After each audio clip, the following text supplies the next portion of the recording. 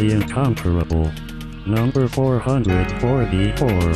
February 2019. Welcome back, everybody, to The Incomparable. I'm your host, Jason Snell, and it's time for another edition of Old Movie Club. Old Movie Club. In this episode, we are going to talk about two musicals from very different time periods. Let me introduce the guests that are going to be joining me. Dr. Durang is here from the internet, his home. Hello. Hello. There's really nothing I would rather do. Great. Okay. Monty Ashley is also here. The bar has been set, Monty. Hi. Aren't you going to ask me if I'm a mod or a rocker? No one ever asks me that. No, I am not. Quinn Rose is here. Hello. Hello. Based on the plot of the movies you watched, I should be married by the end of this episode. It's probably going to happen, but it'll be a surprise. There'll be a twist. You never know. Or Quinn, you'll just exit the end of the episode on a helicopter. That's your other choice. I'll take it. Steve Lutz is here. Hello. Please, Jason, call me Fluffy. Jason, have I mentioned lately you got a swell voice and a great personality? Oh, boy. You're different. You've got class. And, of course, leading the way and choosing the movies that we watched, it is, he's very clean, Philip Michaels. Hello. Well, I think I'd like to express how I feel tonight. In song. What? No, we're not gonna do This that. is not the musical If you episode. start in on Petting in the Park, I'm going to slug you. Oh, man. So, Phil, explain what movies you chose and why you chose them. So we have, as you said, two musicals from separated by I want to say 31 years. Mm-hmm. You have The Gold Diggers of 1933. And you have A Hard Day's Night from 1964. One, an early movie musical, not directed by Busby Berkeley, but certainly choreographed by him, and with all the attendant showmanship that brings. And then the other, of course, is the first Beatles movie, which is, I think, rightly regarded as one of the greatest movie musicals of all time. If it's not, it should be. So why did I pick these? I think they're two. Well, again, very different in their way. They both are kind of genre defining. I would say. I think Gold Diggers is kind of the template for the 1930s. Let's put on a show kind of musical, and indeed. Every cast member of this appears in a bunch of other movies, 42nd Street Footlight Parade. A few make it into the Broadway Melody series. Some come back in future Gold Diggers movies as different characters, but it's all pretty much stamped from the same template. And of course, Hard Day's Night is kind of the ultimate jukebox picture that kind of paved the way for music videos about 10 to 15 years before music videos really were a thing. Yeah, and the Monkees, too. Yeah. The Monkees TV show, a groundbreaking thing that was very clearly inspired by A Hard Day's Night, and then also very clearly inspired music videos as well. There's definitely a path. Right, and both Hard Day's Night and the Monkees clearly take their cues from the Marx Brothers as well. Yeah. Mm-hmm. Yeah, that's good. That's a good point. Well, so these are very interesting. I watched them both. I enjoyed them both. I just want to take the temperature of the room before we dive into these, which is, had anybody seen these before, and what had you seen? Because I have seen A Hard Day's Night several times and had never seen Gold Diggers of 1933, or even knew of its existence, quite frankly, before Phil mentioned it, and I had to check and ask him if that was the whole title, or if it was just called Gold Diggers and it was from 1933. And the answer is no, that's its title, because there are many other Gold Diggers from other years. Yeah, don't get Gold Diggers of 1935. You'll be disappointed. Oof. See, that's the worst. I had seen Hard Day's Night a million times, and also Gold Diggers of 1933 a million times, because one of my favorite genres is early musicals when they still didn't really know what to do with sound. Mm-hmm. And they started to figure it out with Gold Diggers of 1933. Well, the 6 years before Gold Diggers of 1933, starting with The Jazz Singer. I would invite you to watch The Jazz Singer if you want to say that sound is bad. They mostly would kind of throw a whole bunch of vaudeville acts into the movie. And like, here's a guy whose whole act is he sneezes funny, and he's getting 10 minutes of airtime in our movie because we don't know what to do. Don't forget about Zipke's Kentucky Hillbillies. Well, that's a nod to those movies, right? There's always a whole bunch of audition scenes where, like in a Footlight Parade, you get that, where Jimmy Cagney has to put up with a whole bunch of weirdos. Here you only get one round of weirdos. All right. Exactly. Steve, had you seen both these movies? I had seen Hard Day's Night, like Monty, a million times, having been a Beatles nerd in high school and beyond. Gold Diggers of 1933 was brand new to me. In fact, when I heard the title, I thought somebody was putting me on. It turns out it's a real thing, and it's a very confusing and strange thing for somebody who's never seen a 1933 musical before. I enjoyed it? Question mark. I think it's fascinating as a cultural touchstone and as kind of a historical piece. I'm not so sure about the movie itself, but I was entertained for sure. So all right. So a new B for one and a classic for another. Quinn, have you watched either of these before? These were both new to me. Wow. I was generally familiar with A Hard Day's Night because it's such a huge part of our cultural zeitgeist, I think, but I had actually never seen it. And so that was fun. And I definitely never heard of Gold Diggers of 1933. And I'll say very briefly about this is that I've familiar with enough musicals from like the 50s era that I was like, okay, I get what's going on here. But this was the first musical that made me really understand why people don't like musicals. In that, Hello. Here's my thing. Yep. Here's my thing. I hear from people all the time. I love musicals. Obviously, it's my whole thing. But like, I hear from people all the time. I don't like musicals. I don't like that they just stop and sing a song and I want to see the rest of the movie. And I've never felt like that until I watched this movie. And I did enjoy it and I did enjoy the music, but I felt like it stopped dead every time to sing a song that had nothing to do with the plot. And I'm like, oh, this is how other people feel. Yeah, I mean, this isn't a musical where they sing their feelings. They just cut to the musical that they're making in the movie. We can weigh into the structure of it after everyone gets their say, but yeah, it is definitely jarring if you are not familiar with the early musical format. Well, it's also odd in the fact that it's a musical, but there are only 2 musical numbers in the entire first hour. So it's kind of pushing the bounds of what I think of as a musical from that perspective. But they get you up front with that. But we'll get into it. Dr. Drang, I want to check with you. Have you seen both of these before? Well, yeah, I've seen Hard Day's Night many, many times. Of course. Had not seen Gold Diggers of 33. I had seen scenes from it. I'm sure I had seen We're in the Money. And the violin scene. I'd seen that before, but not the whole movie. And what I can say, Quinn, is welcome to my world.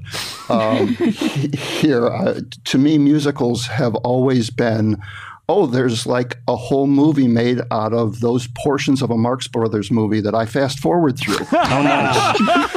And I was not disappointed by Gold Diggers of 1933. It hit that right on the spot. All right, time to take a break, and let me tell you about our sponsor for this episode of The Incomparable. It's Express VPN. You know, we see a lot in the media these days about security breaches of various kinds on the internet. You got to wonder where your data is going. Something as simple as sending an email could put your private information at risk. And one thing that you might not know is you may be being tracked by your internet provider itself. They can see all the traffic going out of your devices and across your network at home or even your mobile network. They can record your browsing history, the apps you use, and then they can sell that information to people who want to build a profile and profit from your data. You can take back your privacy with ExpressVPN, which works by securing and anonymizing your internet browsing. It encrypts your data. It hides your public IP address. You can turn it on with one click. It's got an easy-to-use app. I've used it. Really, you launch an app on my iPad, press a button, and I'm encrypted. It's that simple. Runs seamlessly in the background. Runs on computers, runs on phones, runs on tablets, costs less than $7 a month, and was rated the #1 VPN service by TechRadar. Comes with a 30-day money-back guarantee. If you ever use public Wi-Fi especially, and you want to keep bad guys away from your unencrypted public Wi-Fi data, use ExpressVPN. Go to expressvpn.com/Snell right now. If you don't want your online history in the hands of your internet provider or data resellers, ExpressVPN's the answer.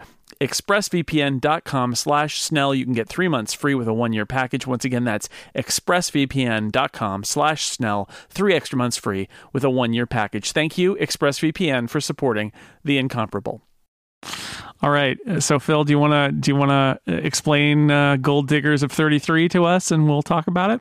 I would love to start with Gold Diggers of 1933. So the thing about musicals, and Monty can jump in here if I'm going off on a wrong track, but sort of in these early 30s musicals, it was, let's open with a number.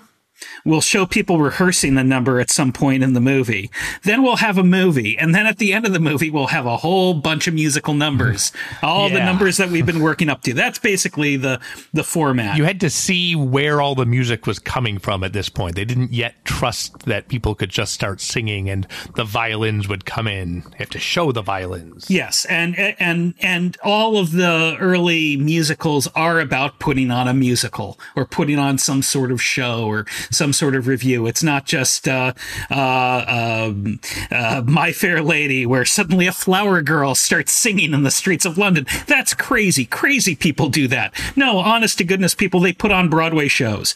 So the plot of this is basically we're putting on a Broadway show. We're opening with a musical number. We're in the money. It's Ginger Rogers singing it and singing in Pig Latin too. And it's very what the hell is up with that? That was really weird. Impressive though. Apparently she was just goofing off on the set one day and singing around in Pig Latin, and Daryl Zanuck was happened to be on the set and said, "That's really funny. You should do that." It's hep. It's jazzy. I feel like that's got to be an apocryphal story because they make a point of zooming way in on her for that and then back out as soon as it ends. So, the only reason it's not it's from Ginger Rogers' biography apparently, or autobiography. But maybe she was pulling people's leg. I don't know.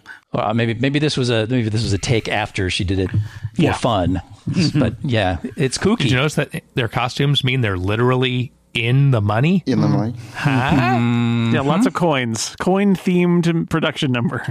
Ginger Rogers is one of the titular gold diggers. She is, according to the plot description on Wikipedia, the glamour puss, which I think is just a delightful... She's got the nice dress. Yeah. Because it's true. She likes to dress up from the drugstore where she works. Yeah, she's a hostess at the drugstore where they have an amazing dress. Just the one. The other ladies she, I think, lives with are Polly, who's the delightful Ruby Keeler. She's kind of the dancer. And there's Carol, who's played by Joan Blondell of Grease fame. She's and other movies. And Here Come the Brides. So many great pre-code movies have Joan Blondell. Sure, but to modern audiences, every time you see her in the description, it's Joan Blondell. Grease. Yeah. See, if you see Joan Blondell in a pre-code movie, which you did if you watched Gold Diggers of 1933, you will see more of her than you are expecting to if you look closely. Yeah, this is very definitely a pre-code movie all the way. There's a whole lot of skin on display. And a few fairly off-color jokes for 1933. In fact, and involved in one of the musical numbers, there's women changing in silhouette, and then a mischievous little person comes and lifts up the curtain. But we'll get to that later on. That particular wine dark dream. So you've got Joan Blondell. She's Carol. She's the singer, and the last of the foursome is Trixie, who is the comic relief. Yeah. Which you can tell from her name. The singer's name is also Carol. Mm-hmm. Yes. So, and they live in an apartment. They were going to be in this show featuring In the Money, but there's a depression going on. In case you haven't heard, despite the despite the thing that the song was saying about them being in the money, they are not. They are decidedly not in the money. And the sheriff comes and seizes everything, and that leaves poor old Barney Hopkins, who's the producer, looking for a new show. He is played by an actor named Ned Sparks. In every movie, Ned Sparks has that same damn cigar. I would say his role is mostly played by the cigar, but there's also a hat involved. Yes. You are savagely discounting the importance of shouting. He has a lot of that, and he's good at it. Oh, he's great at it. I love Ned Sparks. Ned Sparks had a character, and Ned Sparks was going to play that character, no matter what movie you cast him in. And fortunately, he was always cast as the guy with the cigar and the hat who shouts a lot about the show going on. And that probably saved him a lot of time learning about lines. So he drops by the Gold Digger's apartment, and he tells them about this great new show he's working on that's going to be about all the problems in the world today. But he just doesn't have the money to put it on. And while they're talking, of across the way from the apartment is Brad, who's played by Dick Powell, and he is a singer-songwriter guy. And Barney hears the music and goes, "That's the kind of music I want in my show." And a minute ago, he was claiming he had a whole show. Yeah. He doesn't have anything. No, it's amazing. He's got a theater, I think, reserved. Yes. And he's got a plan, but he has no money and apparently no material. And apparently songs that can be dropped at the drop of a hat when he hears some guy. Well, he has a contract with the guys who actually did the music for Gold Diggers of 1933, but he cans them in what is a pretty good joke, I think. Yes, so that Dick Powell can... I'm going to cancel my contract with Warren and Dubin. Give me this guy who lives in the apartment across from you. Well, he tries him out first on the piano and has him sing and then says, "No, this is great." And this is what Polly's boyfriend. Yes, Polly's boyfriend, Brad. And as it turns out, Brad says, "Hey, I can give you $15,000 to back your show," which, is kind of mysterious. Everyone decides when there's a depression. I don't know what $15,000 is in today's money, but in 1933, you figure that's a lot of dough to have lying around. This is the point in my notes in which everything became all caps. I was like, what is happening? Why is Brad writing this show? Why does Brad have $15,000? Why is he just allowed to decide who the star of the show is? Who is making the decisions around here? Well, it's all Brad, baby, because Brad is saying, "Hey, I'll give you the money, but you gotta cast Polly and all Polly's friends." Adjusting for inflation, $15,000 in 1933 is about $280,000 today. And we should also mention that Brad pays it in cash. Cash, yes. And by the way, Barney says he can put this show on for $15,000 if he chisels, if he really works it to the bone, if he saves all the money he can. So later on, there's only going to be 2 chimpanzees and 500 people on stage. Yes, and I would also want to say, you really see where the money went when the violins are lit up and there's all these crazy sets. People love spectacle. Yeah. So the speculation is that Brad is some sort of criminal, and there's a plot line that kind of goes nowhere where they speculate that he was involved in some sort of bank robbery. Yeah, and there's some guy he pays off that really goes nowhere, I realized on my second rewatch. What is that about? It is not tightly plotted. Let's just don't say. Another common thread between this and A Hard Day's Night is really you don't pull too hard at the threads of the plot here, or else you have no sweater left. They're putting on the show. There's the juvenile lead who is no longer juvenile. He is in his 15th year, 16th year is the juvenile lead. 18th. And the joke is that he has lumbago. Oh, it's a funny disease. There is nothing more 30s than lumbago. Yes. And he can't go on. Oh no, the show is threatened. He's getting a rub down by the bootlegger, which I think is a real full service bootlegger you got there. Well, that's what his alcohol is really for. Well, you can't drink it. So Brad decides to go on, and it's soon realized who Brad actually is. He comes from money. He comes from a blue-blooded Boston family. He's not really Brad Roberts. He's Robert Bradford. Yes. What a clever way to hide. Well, that's how I would do it. I'd flip around my name and disappear like a Houdini. Michael Phillips, no one would ever believe it. Do you guys not have first and last names interchangeable? Yeah. Seems like your problem. Yeah. Well, Warren William does. Oh, I love Warren William so much. And he plays Brad's brother, J. Lawrence Bradford, who's a stuffy Boston blue blood who's decided that Brad is disgracing the family by appearing in musicals, and even worse, having designs upon an ingenue on a singer. Warren William has one of them cad mustaches and stands so you can always see his silhouette. And one year played Perry Mason and Philo Vance in back-to-back movies. So he and his lawyer, who is my favorite actor in this movie, the great Guy Kibbe, who plays Faneuil H. Peabody, or Fanny for short. Peabody. Oh, Fanny boy. Peabody. And Fanny has many memories of the time when he was a young man and chasing after showgirls. In fact, it's Fanny who gives this movie its title, because he says, "Oh, those women in shows, they're chiselers, they're gold diggers, and we've got to keep poor Brad away from them or they'll take all his money." And so down they go from Boston to tell Polly to hit the skids. And this is really at this point we've seen, as you say, two musical numbers. We had the in the money number at the beginning of the movie, and then we had the petting in the park musical nightmare. Let's all unbutton here and stretch out for petting in the park. Yeah.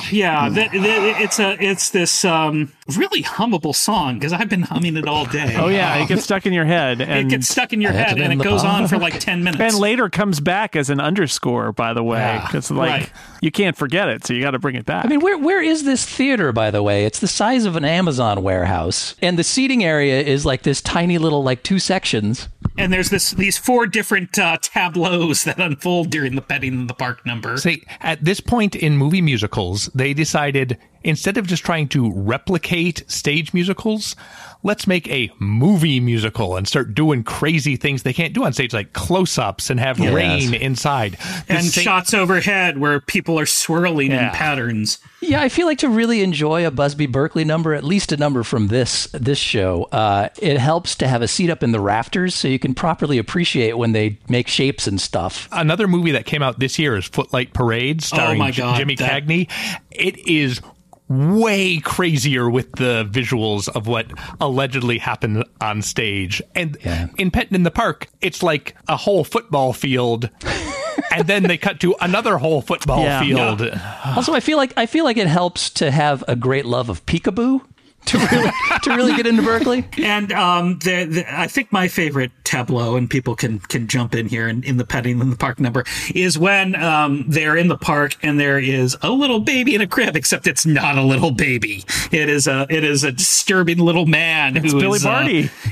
Young Billy Barty, who's doing up to all sorts of chaos. Or he's shooting spitballs at cops and roller skating. And he's only like 9. That's pretty young. 8 or 9 here. And raising the curtain on and dressed as a baby and raising the curtain on ladies as they're changing into their numbers, and Ruby Keeler is putting on a metal bathing suit that sexually frustrates Dick Powell, so he has to break out a can opener at the end of the number.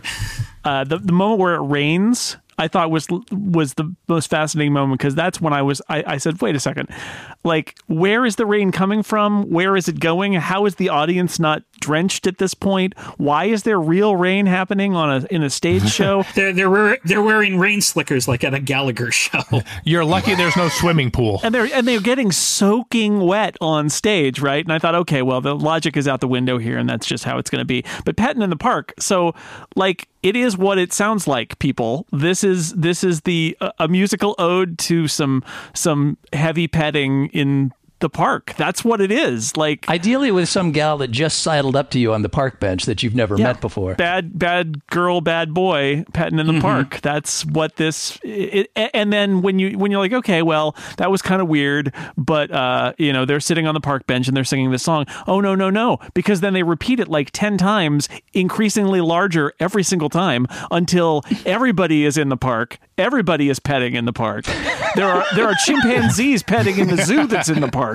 It just keeps going. It is amazing. It is like, I took it comedically, where it's like, okay, I got you. I see what you're doing here, and then they just keep on upping the stakes. Yeah, they do. It's crazy. I think this is the scene where you really make your decision whether you're all in with this movie.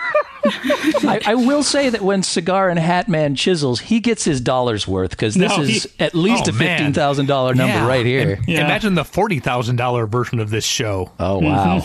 This song is just twice as long. With twice as many people and more rain, and it snows, and there's a tornado at one point, I think. There's a full zoo. So I think, what made people want to see this as opposed to a regular Broadway show, or people would want to see both, I'm sure, but there is actual camera movement here. You don't just go, static and then the up, shooting up, down from above. But there's, during this thing where everybody is petting in the park, and they go through a series of couples of different, stereotypes, basically, I think ending on the chimpanzees, maybe, I don't remember. Starting, because it's the close-up on the animal crackers. Yes, it goes to the animal crackers and then the zoo. This all makes sense if you've seen the movie. We're not crazy people talking about the animal crackers. Does it all make sense? But the camera swings around through all these couples, and so that's what sets it apart from, a lockdown or if you were at a Broadway show. The other thing is, and we saw this was in We're in the Money too, is both of my notes for both of these say Parade of Lovelies, and that's what you'll get this zoom in on the girls in the chorus who are coming by, and you get to see their legs and you get to see their faces. Well, usually first you'll see some sort of prop, and then their faces will pop out from behind it, because that's very arousing, apparently.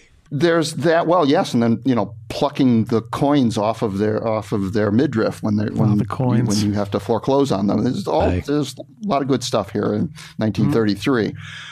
But it's again, that's something that you couldn't see at a Broadway show. You don't get that close. So they really, you want to see these good-looking girls? Oh, we're going to go right up their nostrils. Well, of course, a lot of the audience for this couldn't go to Broadway. Right, sure. Yes, but even the sophisticated people who lived in New York in those great apartments that they all had, and who could go to Broadway, they wouldn't see this when they went to a Broadway show. And it is worth noting that when you watch a 1930s movie, you're really rolling the dice between, will it be the fixed camera, we're just going to film a play, or is it going to be something like Gold Diggers where there's movement and some understanding of this medium that's only a decade and a half old with talkies. 6 years old. Yeah, they're still just totally guessing. Exactly. Because to go off on a little tangent, one of the things about the original Dracula with Bela Lugosi is that camera does not move in that movie. It just they set up the shot, and it is your job, actor, to get in the frame somehow, because we don't have time to reposition this camera. Whereas Mervyn LeRoy and Busby Berkeley really have the camera swooping around, not just in the musical numbers, but also a lot in just the regular talkie scenes. Yeah, it took me a while to deal with that fact that obviously the reasons are sound for why we're getting all these zooms and focusing in on animal crackers boxes and so forth. But for a while I was sitting there going, God, this audience has to be so utterly flummoxed. How were they supposed to know they were supposed to look at the animal crackers box at that exact moment in time and then look up and see the monkeys? Yeah, there's a lot of camera moves where the theoretical audience definitely can't see anything. No. Well, yeah, and the entirety of the pretty patterns that they make from overhead, of course, just looks to them like ladies lifting balls and setting them back down on the ground. It's not that exciting, really, to be an audience member. So, Quinn, how did you, as a first timer for this, how did you read this production number? For what it was, I thought it was long. That is what it was. But I also I do think it was a lot of fun. But my problem was I kind of lost the thread of it. I was watching this movie and I don't know what I was doing some kind of craft at the same time. I often watch movies and do crafts. So, and then I would look down for 2 seconds. I look up again and they're in a different place. And I'm like, wait, are they still on stage? Did they transition into a different song? What's happening? And then I realized, no, they are still performing on this stage that apparently is the size of Rhode Island. Why are there suddenly bleeding troops marching in the rain? Oh my God, that's a whole other thing. The premise of Footlight Parade is that there used to be little live action vignettes between movies. So they show a movie and then people come out in front of the screen and go, "Hi, buy some popcorn."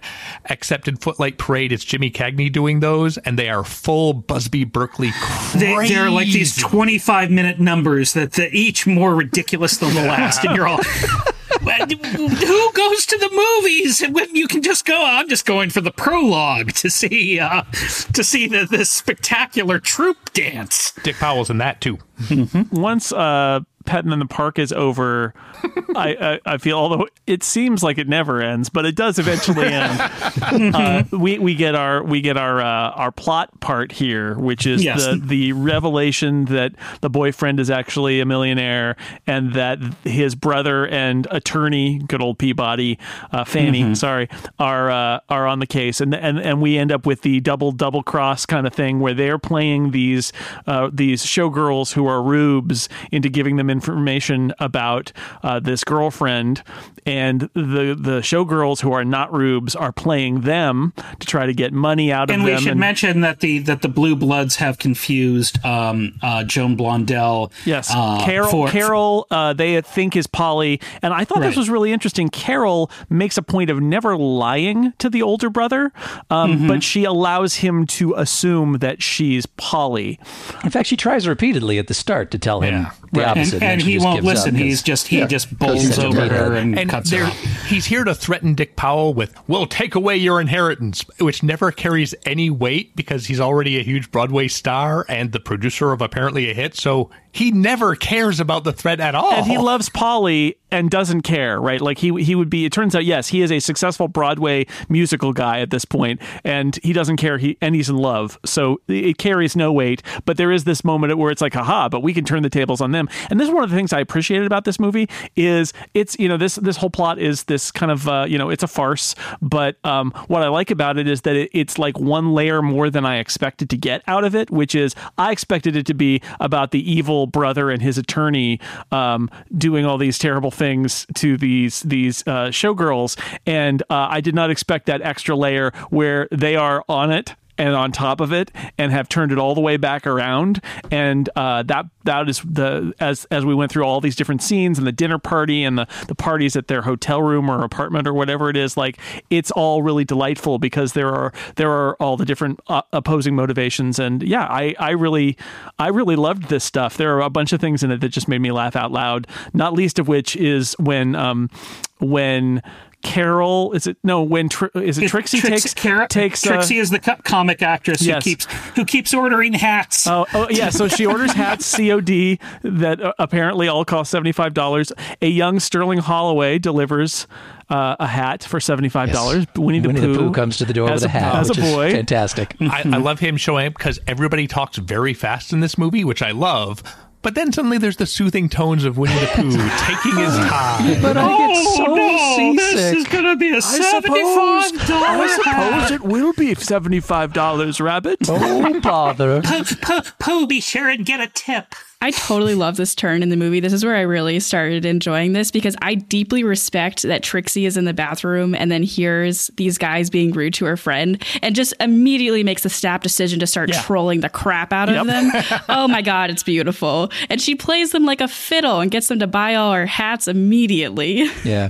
Well, and Carol's not a chump either. She picks up almost immediately on what Trixie's laying down. Yeah, Trixie zeroes in on Fanny like a lion sees the weakest gazelle and just goes in there and plays him like a fiddle. Well, there's very much, it's sort of like, they say we're gold diggers. Well, we'll show them who's a gold digger. Right? It's just like, we're gonna go to town on these guys. And then, of course, there's that great moment in the store where Trixie has the dog that she also is going to name Fanny, and she hands it to the guy, and he looks in the mirror, and the dog is like this smush faced dog, and it's sticking out its tongue, and he sticks out his tongue, and it sticks out its tongue more, and that I was dying. That was maybe my favorite moment in the movie because it's so ridiculous and yet also kind of brutally funny about how this attorney who's supposed to be there to lay the hammer on the younger brother has instead been completely taken for a ride. It's great. My note from that scene is that the pet shop owner asks her what the dog's name is, and she tells him Fanny, and he pauses and gets kind of a sour look on his face and says, "It's not that kind of dog." Dear God, what does that mean? I think it's a boy dog, girl dog, I believe. But well, I think it's boy dog, girl dog, and I think that the girl dog, it may be referring to either that's a woman's name or it may be referring to other word that is, I think, still in use in parts of the world. I assumed that it was the word thing, but then it's not that kind of dog mean in that case. It's a boy dog, and her point is but Peabody is also Fanny, and he's a boy, so it's okay. And that's literally what she says is it's him. We call him Fanny too.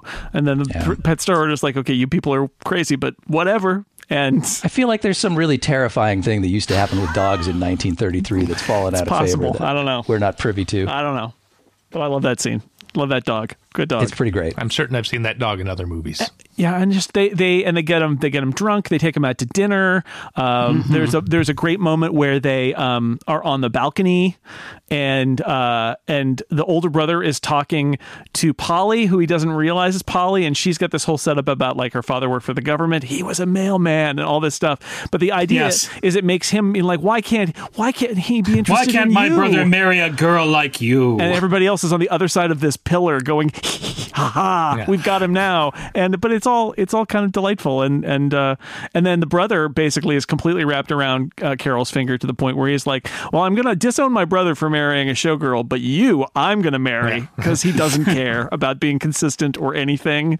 I guess it's hilarious. This restaurant apparently is an incredibly classy speakeasy. Yes, it is. They say it's a speakeasy, and it is. I had a moment. There are a couple moments in this where I'm like, oh right, prohibition, sure. Mm-hmm. Yeah. Doesn't seem to be working. No, they're drinking all the time. It's a new speakeasy too. They just got that thing started. Yeah. We are in a long section where there is not only no singing now, and it seemed much longer to me. I loved Guy Kibbe. And I liked seeing both of the hat guys, including Sterling Holloway, who I thought at first, is that Hoagie Carmichael? No, that's not Hoagie Carmichael. Then I heard the voice. Oh, is that Andy Devine? No. It's Winnie the Pooh. Yeah, okay. I knew it immediately. I was like, hey, that's Sterling Holloway. Wow. I saw him, and I was like, there's Winnie. Yeah. But who's the other guy's got to be somebody that was well known at the time. He looks and talks like Ross Matthews, but surely it can't be. Well, he looked like a really young Oliver Hardy, but of course Oliver Hardy wasn't young at this point. So right. I don't know. It's not just that we don't have any singing or dancing during this, what seemed to me to be like a 5-hour stretch. There isn't even any incidental music. It's you get that characteristic sound when you're watching an old movie of shh in the background. Because it's just tape hiss or noise or whatever, and you don't have there's no background music for a very long stretch of this music, and we're about to finish it. I think, shortly after Polly lays it on thick to Jay Lawrence. Well, I don't think they've invented non-diegetic music yet. No, they bring it back. They bring up some music in the background. Right after, because I wrote it down. Here it is. Suddenly there's background music again.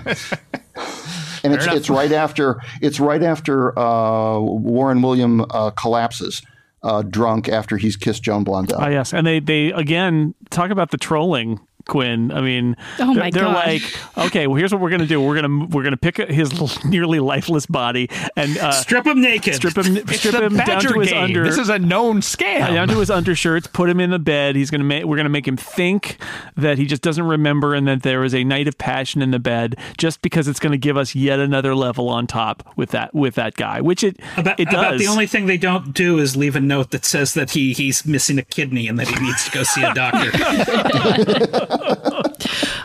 I do want to note real quick in the previous scene of when Ginger Rogers shows up a couple times throughout this whole thing. Yeah. And every time she tries to talk to him, she's like trying to talk to Fanny, and Trixie just lays in on her. And I don't know why Trixie hates her so much, but every time she shows up, she's like, do not talk to my man. If you were trying to get your hooks into some guy and Ginger Rogers starts nosing about, seriously, you have to get rid of her. You're the comedian, right? Like, you're not the glamour one of the bunch. You're the funny one. And then Ginger Rogers is like, oh, this guy, I'm going to take this guy. I think that's why she's like that. Also, I keep coming out of the movie while watching it and thinking, Ginger Rogers, they wanted her to be in it, but she couldn't be in it very much. So every time she shows up, Trixie says, go away, and she leaves. And then she's not in the movie again for a very long time, which is just kind of funny. And she's super mean to her, but I get why. She takes an enormous amount of abuse in the few scenes that she's in. I've invested so much in this guy.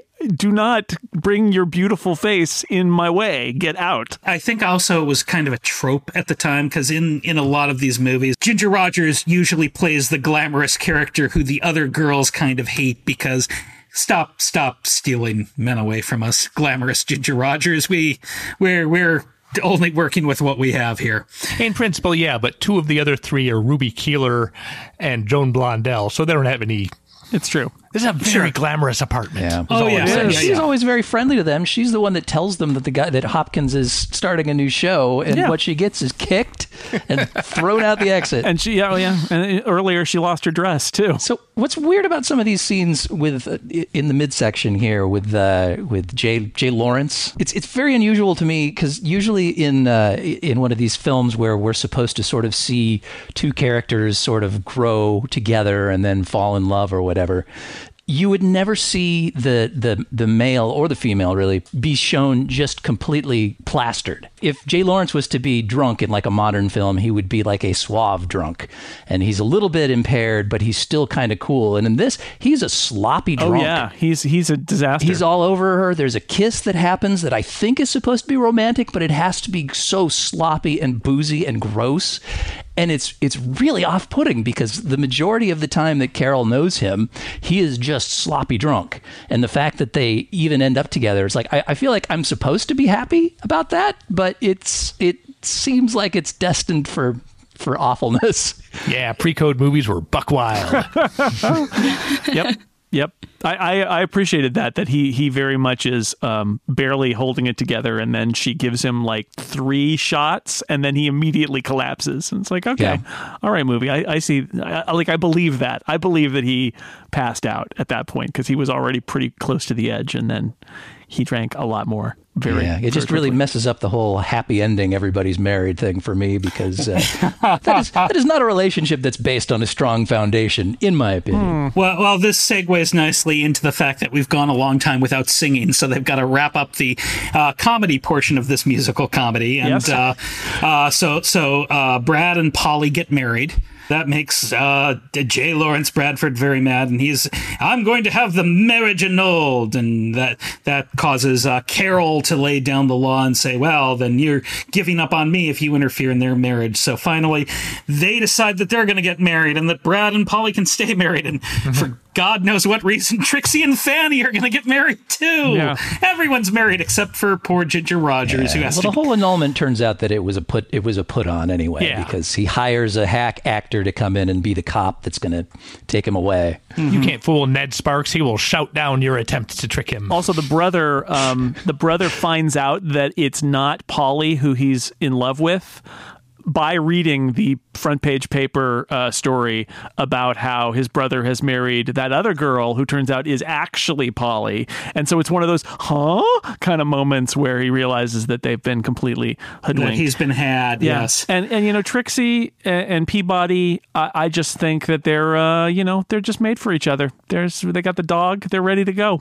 What more can you ask for? And this all happens, by the way, while the orchestra is just playing the same thing over and over again, because they need to go on for the big final number. Yeah, everyone's shouting at each other 1 foot off stage. Yeah, it's quite dramatic. And so in the end, everybody's getting married except Ginger Rogers. I'm sure she'll come to the weddings, and then they'll yell at her and tell her to go out the exit and not actually attend the wedding.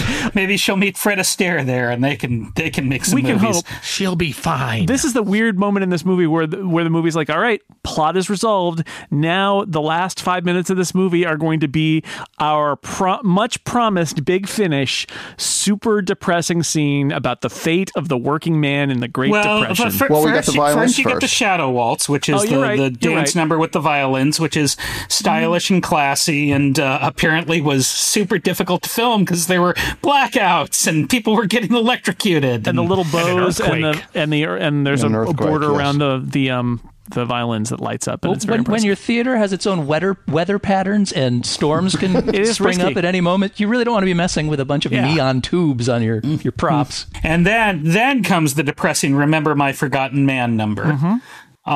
Which, it's one of the things, I'll be honest, that appeals to me about this musical, because it's not just a dopey little frippery, but it actually has something to say about what's going on in the world that it's being made in. Before we got started, Monty pointed out to me that he really likes the fact that this movie starts with the up-tempo, happy, we're in the money number, and ends with the Forgotten Man, which I totally get. I think that's a very nice way of looking at this. But from my perspective, I watched this movie and said, were they afraid that the happy ending was going to get people too up and then they were going to go out the doors of the movie theater into the Great Depression. Were they afraid of that? So they're like, no. This was to gently set them back into the Depression. We got to bring you back down. I think there was originally planned for a reprise of We're in the Money, and they decided it didn't work artistically or circumvented the message that they were trying to convey with Forgotten Man. You can't follow the Forgotten Man. Back then, specifically in 1933, people didn't leave because the movie was over. You didn't go in at the beginning of the movie either. You just walked in at any old time and then left when you recognized the spot you came in. So for the actual audience, The Forgotten Man was followed immediately by We're in the Money again. Well, there you go. Well, my reading claims that, and this, of course, could be apocryphal because it did come from the internet, was that the Forgotten Man number was originally placed in the middle of the movie, and then the studio came in and said, no, that's too good. That's got to be at the end. That's got to be our big showstopper. But I agree with Jason. It's after this light, frothy, meaningless nonsense ending, to suddenly have this like, oh, by the way, you're all destitute, and when you go home, your roof will probably be leaking, and get ready for the bread lines. Remember when you fought in World War I? Well, the country didn't. Well, actually, they did, and that's what this number is about. Sorry about it. This happens like right on the heels of the Bonus Army marches in Washington, where veterans from the First World War were demanding their bonus payment or their like pension payment all at one spot because they couldn't wait until 1940 something when they were supposed to get paid.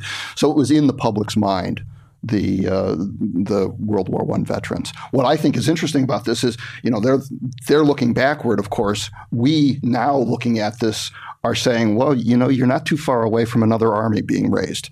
And another world war. And in fact, you're closer to the next world war than you are to the last one that you're thinking about. This song is such a strange mix of self-awareness and non-self-awareness because it's like they're clearly aware of the context in which they're making this movie and they want to include this number that recognizes all of that. But they also still made the movie in the first place. It's this really lighthearted farce. So they didn't want to go all the way with the farce, but they also didn't want to commit to making a serious movie. So they're like, let's make the farce and then just end it by reminding everyone that we're all still sad. Yeah, they didn't know what they were doing yet. It's great. Yeah. This whole movie feels kind of stream of consciousness to me in that way. I mean, another thing that's weird to me is the way this movie keeps changing main characters. Because for the first 30 minutes or so, you feel like Polly and Brad are going to be the heroes of the story. And then it completely switches to, oh, no, that's they're incidental. Trixie and Carol are actually our protagonists.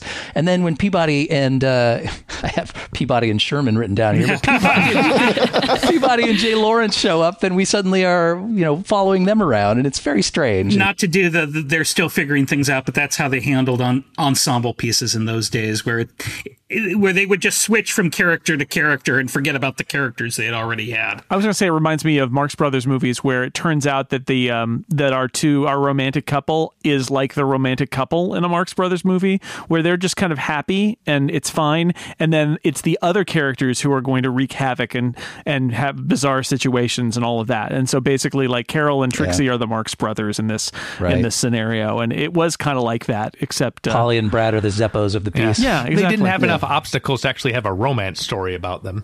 You guys want to talk about Brad real quick? Sure, why not? Okay. I understand some people find Dick Powell boring and sappy as a juvenile in this movie. Insipid would be the word I would use. So would Dick Powell. In 1933 alone, he's in this 42nd Street and Footlight Parade.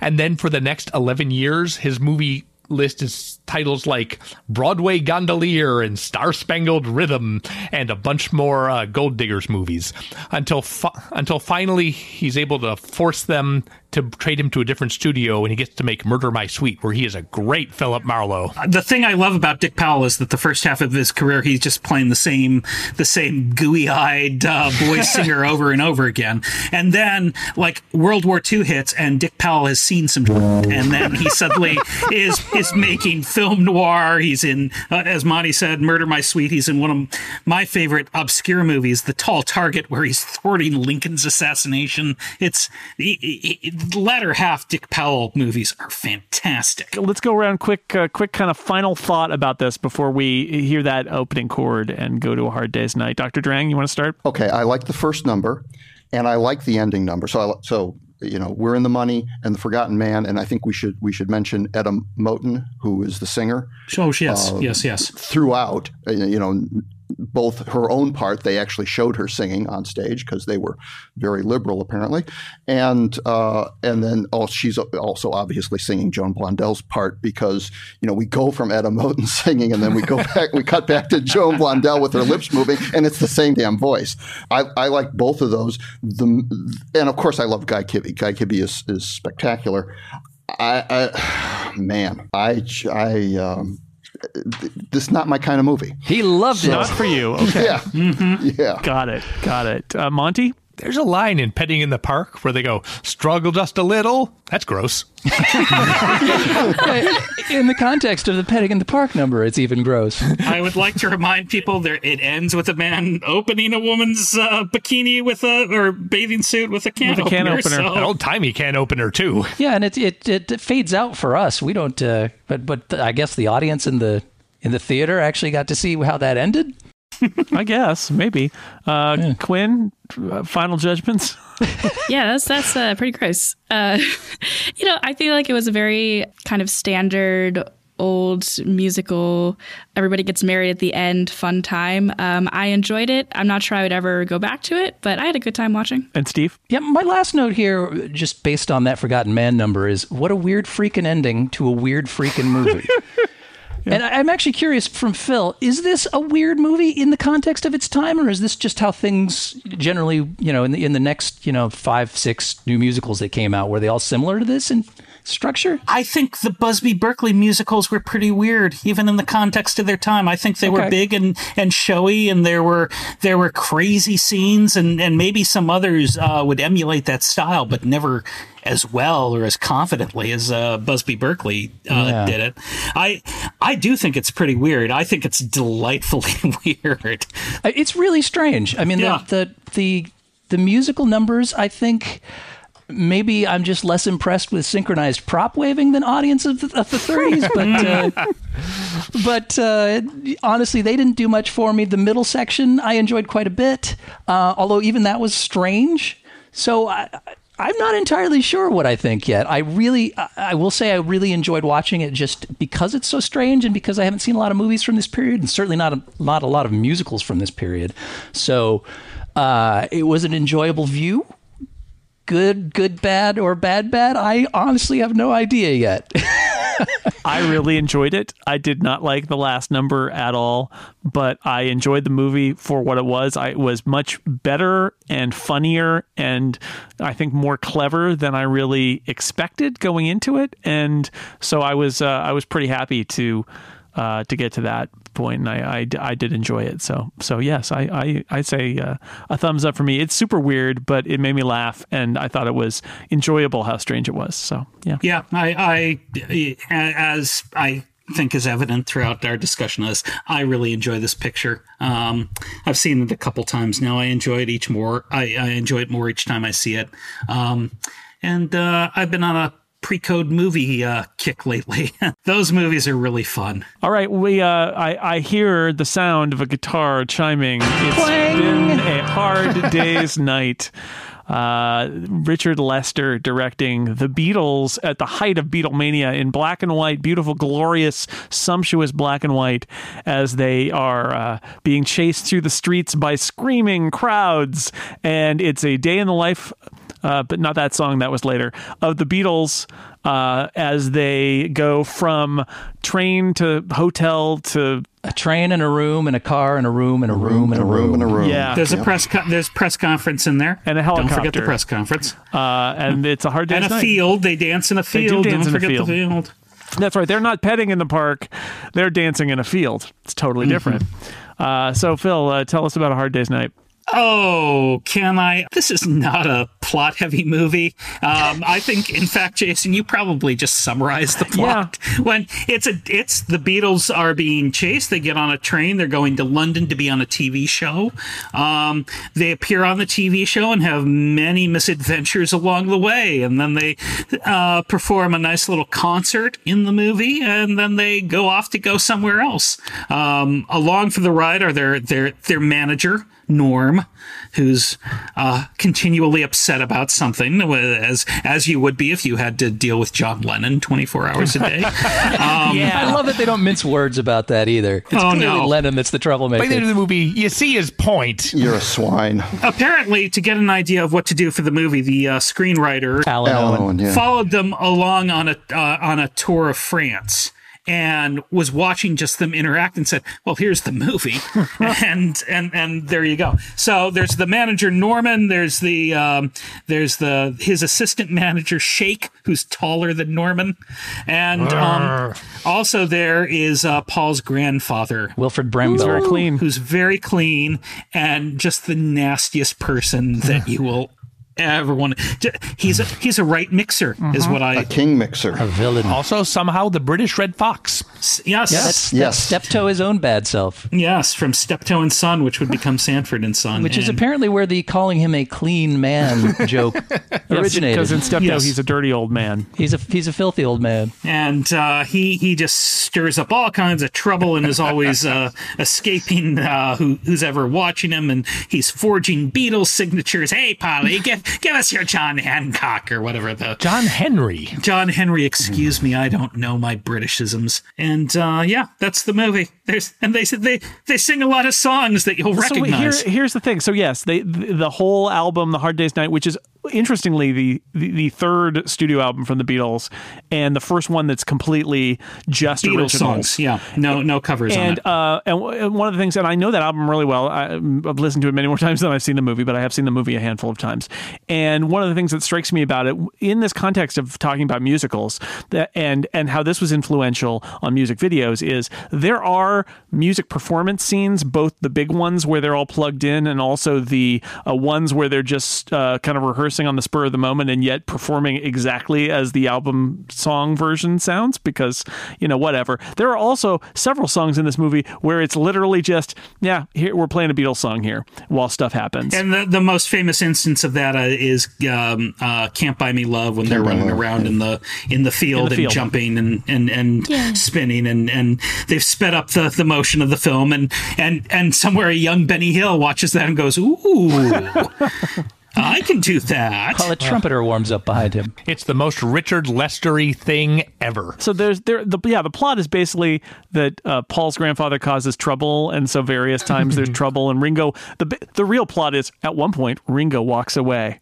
and they have to get him back. That's pretty much the big thing that happens in this movie. But it's just a series of vignettes about them being chased by fans and not being able to maybe enjoy themselves like they'd like, and feeling kind of like they're spunky, but they're also prisoners of their own fame, and they have a little low stakes adventure as themselves doing their stuff. And it's kind of charming when you think about it, that they're like, the Beatles are huge, we need to make a movie starring the Beatles, and the answer is, we're just going to have them play themselves doing what they do and play the songs that they've written, and that's it. And this is barely a year after their first album came out. Yeah. And it's also, you'll notice as you're watching the movie, there are no long speeches delivered by the Beatles. They get a line, maybe two lines, and then they cut away to the next Beatle. Because when they were writing it, we don't know if these guys can act. We don't know if they have any camera presence. They acquit themselves quite well. They're definitely they're all charismatic. And by the time you get to Help, which was their next movie, also directed by Richard Lester, everyone's a bit more confident, and it's more of an actual movie with plots and lines and what have you. But here, unfortunately, they're also much, much more stoned during that movie. Well, sure. I love Help, though. I got to tell you, I really enjoy Help. That movie. So like I said at the beginning of this is the first time I've ever seen Hard Day's Night, and I was a bit familiar with what it was, and my conception of it was like the Beatles sing some songs, and that was what it was. So I felt like delivered on what I picked up. Tick that box. Yeah. What's interesting is the part that I was most familiar with was the press conference scene, where they just have a lot of really snappy comebacks to reporters' questions, because I've seen GIFs from that scene and just screen caps of it in various places online, especially on Tumblr. People just love that scene, and I've seen all of those lines before in different places, and so it was really enjoyable to actually see it in context of the movie, even though it doesn't have full context. Like it is what it is. But I really enjoyed this. I thought it was so sweet. And I think Beatles music for me is just very wholesome and reminds me of being a kid, and like everything seems very sweet and low stakes, I think is a word that Jason used to describe this movie, which is I would absolutely as well. And I would love to just put this on in the background when I'm doing something else, and just like it just feels very comforting to me in a way. It's wacky shenanigans with some good music, and I love that. And you think about, they had just hit it big, that we were talking about, like, how do you go see Gold Diggers of 1933, and it's like being in the front row at a Broadway musical. This is, the world loves the Beatles music, but doesn't know a lot about them and has not really seen them close up. And so this movie kind of fulfills that almost kind of documentary. I mean, it's shot like a documentary, and it is like, what is it like? Who are they like a little bit? And what is it like to be with them in the bubble of Beatlemania?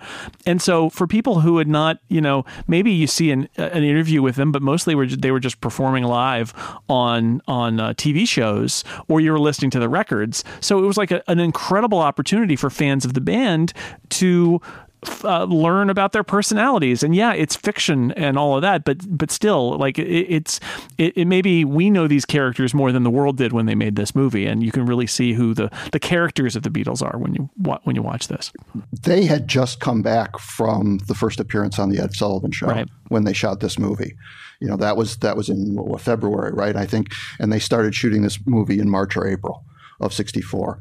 So, Beatlemania had been going really strong in England from 1963. And, you had to make this movie right away because pop stars didn't last. They're flashes in the pan. This would be come and gone, yeah. And the Beatles did not want to make an Elvis-style movie, because those all sucked, and they knew they sucked, and they held off until they knew Richard Lester from his association with the Goons, and they knew Alan Owen because I don't know if he was from Liverpool, but he lived in Liverpool for quite a while, and he'd also written some TV show that had Liverpool. So they liked him too. Brian Epstein was very interested in not having this be an Elvis type movie or the other type of jukebox movie. So, all together, a lot of things came together, but it's largely because the boys didn't want to make a crappy movie that they ended up making a great movie. Yeah, it's interesting that from the studio's perspective, United Artists, as far as they were concerned, this was the cash grab of all cash grabs. And it wasn't even the movie that was the cash grab. It was the fact that they were going to be the ones to release the next Beatles album that had the 6 songs that end up showing up in this movie, plus some incidental stuff from George Martin. Sure. Mm-hmm. But I mean, from their perspective, this whole thing was a write-off. This was, who cares about the movie? We're going to release this record and get massively rich on that. And I guess just nobody told Richard Lester or the Beatles or Alan Owen or anybody else involved with the production. It's essentially the producers. Yeah, this, by all rights, this movie should have been the quick cash grab and forgotten to history, and instead it is on many lists of the great movies of the 20th century, which is kind of amazing. And you can see, like, I mean, as a child of the MTV era, of the music video era, which some of us on this panel are in that generation, that Gen X MTV generation, it is very hard for me to watch this movie and not see the DNA of my entire teenage life constituted right here. Like, and I'll point out also that in that period, MTV also aired the Monkees, because again, direct connections. Like the Monkees were also like, this is what you do with music and videos and quick cuts and telling a story while the music is playing and all of that. And Hard Day's Night, although it's in black and white and so it feels like it's from another time, like you play it and you realize this is the entire rule book of how to do music videos, of how to do long form stuff. Like I think about when Michael Jackson would bring in directors to make videos for him, and it's like, it all starts with A Hard Day's Night. This is literally like, how do we do a good version of the pop band with a bunch of songs? And this, this is the template for it. It is, every time I watch it, I'm amazed at how it lays down all the rules of how to make a music video in this one film. And it really, really humanizes the Beatles, I think, in an interesting way. Totally. And I'd be really curious. I'm actually surprised I've never done this before, but I'd be really curious to dig up Alan Owen's script and see exactly how much of it is script and how much of it is off-the-cuff stuff that they just kind of came up with on the moment. Because it really feels like these quips are coming, completely off the cuff. And so that means either the script is superb, it means either it is off the cuff or it means that they're much better actors than I give them credit for, because it really does seem like, it's just these fun-loving lads that have a quick wit and a good sense of humor. A lot of it was scripted. My understanding is that John probably did the biggest improvising or off-the-cuff stuff. Yeah. But and even at that, it wasn't a lot. But Alan Owen had that Liverpool attitude down. He knew it well. Well, he did spend some time with him in advance to kind of ensure that he had the tone right. But he also just knew, because anytime you listen to Paul talk, or talking about Liverpool, they also, he says everybody in Liverpool talks this way. Well, clearly that's not the case. Not everybody is that clever, but there's a certain aspect of that apparently to people who are there. That's they talk by insulting each other. You're a swine, that sort of thing. John, behave yourself or I'll murder you. Yeah, and they're all very verbal. The scene I love the most in this, and it's not one that often gets talked about, like the press conference or the running around in the field, and that is when George goes into the TV producer's office, and you'll love these shirts. They're fab, or whatever pimply expressions of hyperbole. I wouldn't be caught dead in those. They're grotty. She's a drag, a well-known drag. That's such a good phrase. Yeah. And I think that scene encapsulates the entire attitude of the movie, and why I think it appeals across generations, even people who weren't alive at that particular time. It just makes you feel like, life belongs to the young. Yeah. That scene makes me feel like it's a good thing for England that the Beatles are locked up so much, because whenever they get out and start interacting with anyone, they're menaces. It's chaos. It's madness. It's so beautiful. Yeah, it's funny because to me, as somebody, a child of the 70s and living in this jaded age that we do, I look back at their clowning and I'm like, oh, they're such harmless funsters. There's nothing to worry about for these happy-go-lucky lads. But in reality, in 1964, this probably all came off as incredibly subversive. It's far, far worse than just the haircuts and the music and the girls peeing in their seats. These guys are out to completely upend society. The only thing that really got me in this movie, of all of their various hijinks and things, is when he cut the measuring tape that the guy was holding up. And I was like, that's a tool for that man's job. Well, he is just standing there sort of stupidly holding it. So. They also, what's not portrayed here is all of the, in whatever city they're in during all of this, all of the important police services that are not being granted, people not being saved by police, because the entire police department is involved in either staking out the Beatles venue or chasing the Beatles in and out of the police station. That's the whole I don't know, force. Jason. That car thief really doesn't profit too well from the car thief pushed his luck a little too far. I think that's the lesson there. Are you at all worried about that poor woman who fell all the way to hell? She's okay. She comes back up with some guy that was down the hole for some reason. Another guy that was down in the hole. Yeah. One of the many hole workers of England. That's a good gag, though. I like that gag. Yeah. Every time where he's like putting the coat over the mud puddles and then she steps in a hole and it's gone. It's amazing. She just sort of slowly descends into it. You can sort of tell that it was sped up, and she was even more slowly descending into it originally. Yeah. But I liked that gag, but the gag that always kills me is Ringo's tiny little jump in the Can't Buy Me Love sequence. That's great. Oh, tiny jump. My favorite gag is probably the moment where Ringo is taking a picture of himself with the camera perched on a rock, and for absolutely no reason, he presses the shutter button and the camera flies about 6 feet backwards into the lake. It's like, oh, that's typical Ringo. That's his luck. My year-old daughter would like to say a word for the scene where John is in the bathtub with the submarine, and then Norm comes in and says, "Come on, Lennon," and pulls out the plug, and all his hat is left. John. And then John wanders in. "Come on, Norm, we're late." And my daughter thinks that's the greatest scene in the history of cinema. I would like to give a shout out to the worst piece of IMDb trivia I've ever seen, which claims that in that scene, John says the word help and is playing with a submarine, therefore he accidentally predicts the next two Beatles movies. Who approves these? Come on, IMDb. And throughout the movie, Monty, they're on a magical mystery tour, which was another thing. Interesting. Yeah, it's a very fun movie. It's silly, and there is no plot, essentially, but it's delightful. Adding the... I want to mention the brilliance of adding Paul's grandfather as the instigator, because it really is a moment of like, well, how is anything going to happen in this movie? They're just like musicians going from place to place. And the answer is, what if we introduce Paul's grandfather, who's a real mixer, and he's just going to make trouble wherever they go? And you accept it right at the beginning. You know, first it's like, are they joking? Oh, they're not joking. And then for the rest of the movie, he's basically the devil causing trouble from place to place. Yeah. And you're like, he even looks like the devil. What can you do? He's a right mixer. That's it. When he's been talking to the TV director, they don't even address it. Just, oh, you've been talking to him. Yeah, sure. I didn't realize a musical director would be critiquing my directing.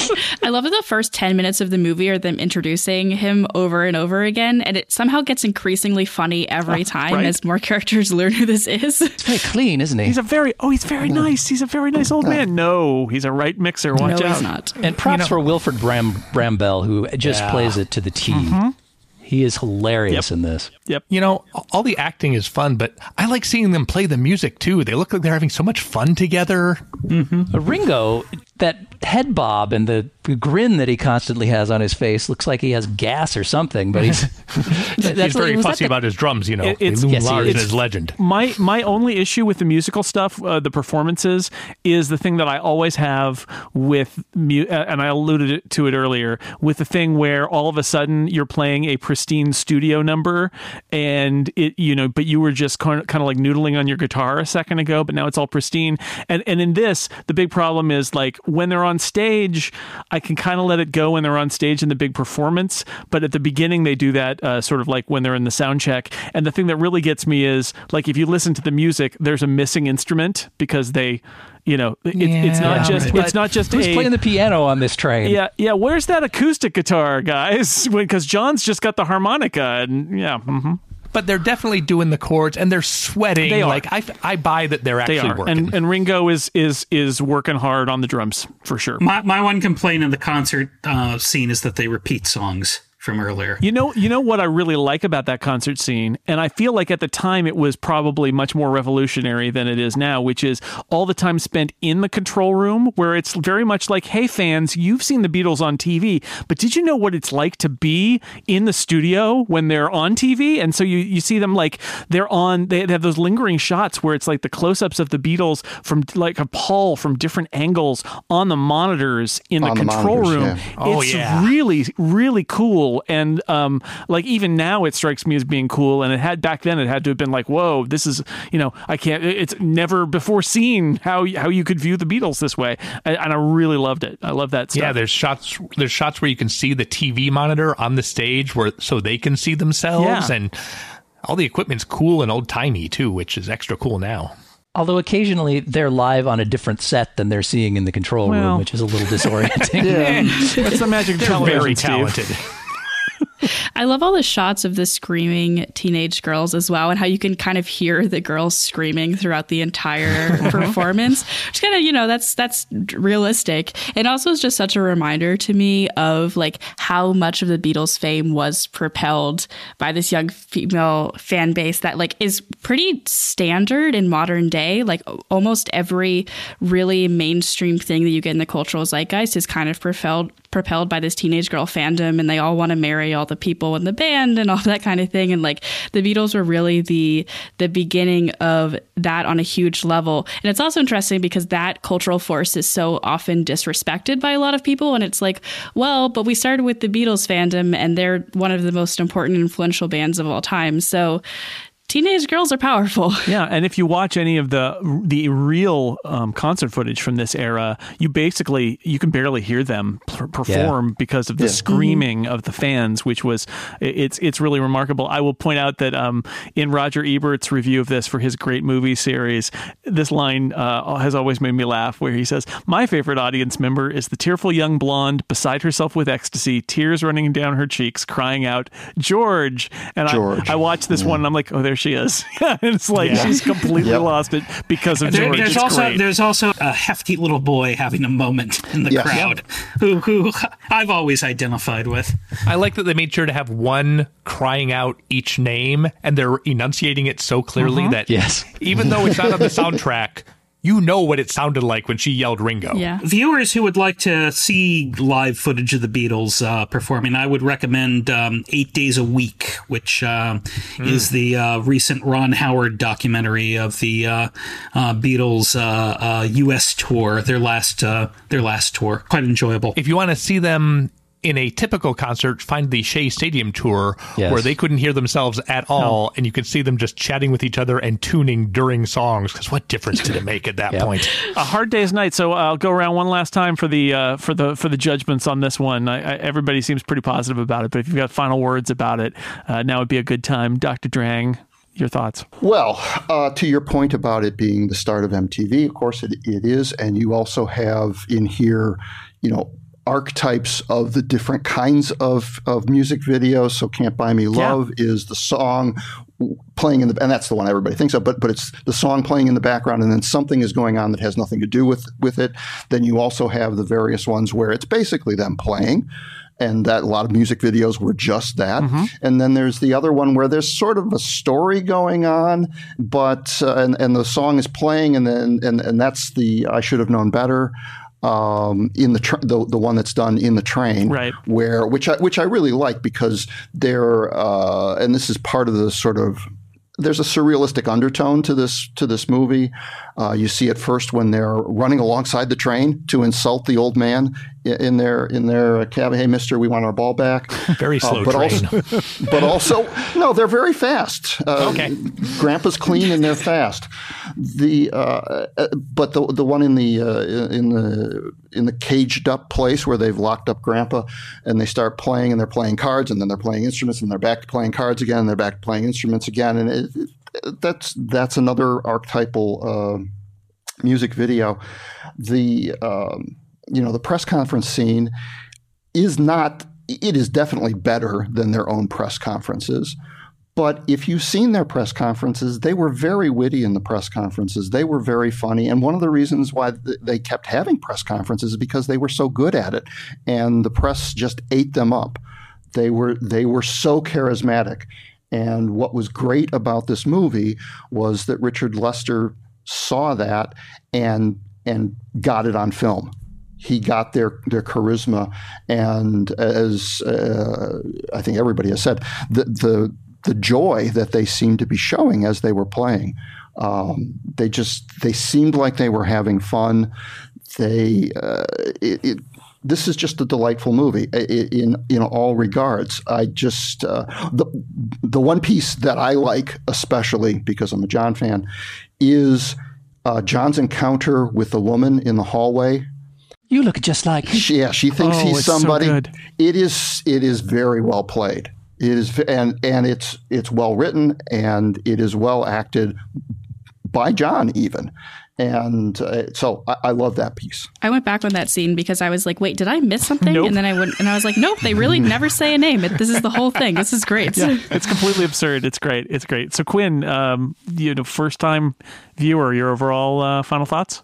So I watched this on YouTube Movies, and in the description, it was described as deliriously entertaining, which definitely makes it sound like it was written by the blonde girl with tears streaming down her face. But I did find it really wonderful. I enjoyed it. The word I'd use to describe this movie was just hijinks. And I have expressed a lot of positive thoughts over it in the course of this conversation. I will say I did not 100% keep the Beatles so straight throughout the movie. I was just like, yes, there's a Beatle.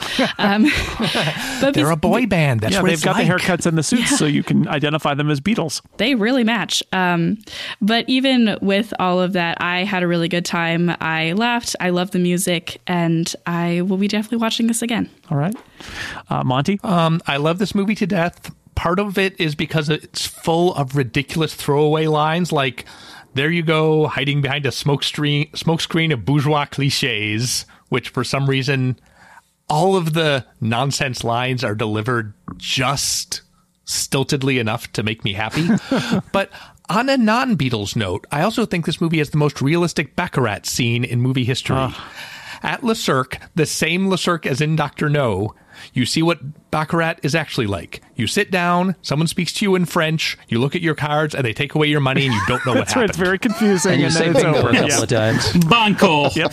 And a great swimmer leans over your shoulder. Yeah, I chuckle at that every time because in the Bond movies, it's like, is it me? Am I not following this? In this movie, it's like, no, it's baffling. You have no idea what's going on. And then you just have to go steal money from somebody else and continue to play. Steve? Yeah, as a lover of the Beatles and a great lover of absurdity, obviously this film's right in my wheelhouse. I will say I don't enjoy it as much as I once did, having seen it a million times. I still love all of the one-liners and the goofing off. The concert scenes kind of bore me now, particularly because these 6 songs are probably among my least favorite in the entire Beatles discography. But I remember at one time I loved those to death too, just because, and the rest of the film as well. I realize it's supposed to be a fictionalized account of the Beatles, but it sure as heck feels more like a documentary to me. Having seen, so many press conferences and having seen footage of their real concerts, it really feels like you're spending 36 hours with these goofballs. And I find that fascinating. Even if I didn't like the band so much, I would find that interesting. So yeah, I still think it's great. And I really like kind of how they sort of carve out specific personalities for these guys that would follow them kind of throughout their filmic career. Like, obviously, Ringo is not the put-upon sad fellow with his hideous great hooter and that poor little head trembling under the weight of it. And George is not, this deadpan guy dropping one-liners left and right. And I mean, so John Lennon probably is pretty much what John Lennon was. It's a smart ass, yeah. Mm-hmm. Yeah. But I just think it's a fantastic movie. I feel like maybe what it wrought in the MTV era is maybe not the great thing that people make it out to be, but it's history. But the film itself. Are we blaming this movie for Jersey Shore? Yeah. There's a lot that this movie could be blamed for, but just the fact that it's so groundbreaking and so entertaining in its own right, I think it's a classic. And I agree with all that. It's a very entertaining movie, brilliant and so formative. And I have not seen it a million times, only a handful. So it's always nice when I go back after a long break and watch it again. It just is delightful. Phil, how'd we do? Just to Steve's point, I think even if you didn't like the Beatles or didn't really haven't ever heard a Beatles tune, if such a thing is possible, you could watch this movie and be very delighted. It's just a funny movie. I mean, if you hate their music, please stay away because you're in for a lot of Beatles music. Yeah, you're going to hear an album for the next 75, 80 minutes. So. Well, this was a fun look. Musicals. Look, weird, unusual musicals. Yeah, I think we can put a pin in the musical genre now that we've done 4 of them. We've done it all. Yeah. How dare you? Never need to revisit them again. Yep, that's every musical ever done. Ever made, yeah, sure. We've had the Gene Kelly musical, the 1930s musical, the British rock band musical, and whatever 1776 was. So that's the gamut. That's the full range of human entertainment. Archetypes of the musical. The whole pyramid of musicals. I like Gold Diggers of 1933 enough to make me say I should probably watch more movies from that period because I found it actually kind of enjoyable and surprisingly funny. So I actually think so too, as weird as I thought it was. It made me want to seek out more of this weirdness. 42nd Street and Footlight Parade should be the ones, the next ones on your viewing list. Yeah, I'll be happy to watch more from the 30s, but not musicals. The first Broadway melody did somehow win Best Picture, so Yeah. Strange. It's not great, though. No. It's earlier than this one, so it makes way less sense. Yeah, it's nonsense. All right. Well, now the curtain goes down on the 80 different stages that have various things happening on them in the middle of this Busby Berkeley musical number. There's a monkey playing with a neon violin. Run! Run away in the rain where it's dangerous and it could get electrocuted. Anyway, it's time for all of us to board our Beatle helicopter and fly away from everything. So I would like to thank my panelists for taking this journey in the old movie club once again. Dr. Drang, thank you. Thank you. I'm going to go out and betray a rich American widow. Monty Ashley, thank you. Hey, you don't see many of these nowadays, do you? Quinn Rose, thank you very much. Thank you. I'm getting on my helicopter, heading over to my yellow submarine and getting far away from this place. Steve Lutz, thank you. Peabody, you're disgusting. And Philip Michaels, you look a little like him. No, I'm not. All right. But I'm gonna head to Greenland and turn left and see what I can find. Sounds good. And thanks to everybody out there for listening to this edition of the Incomparables Old Movie Club. We will see you next week.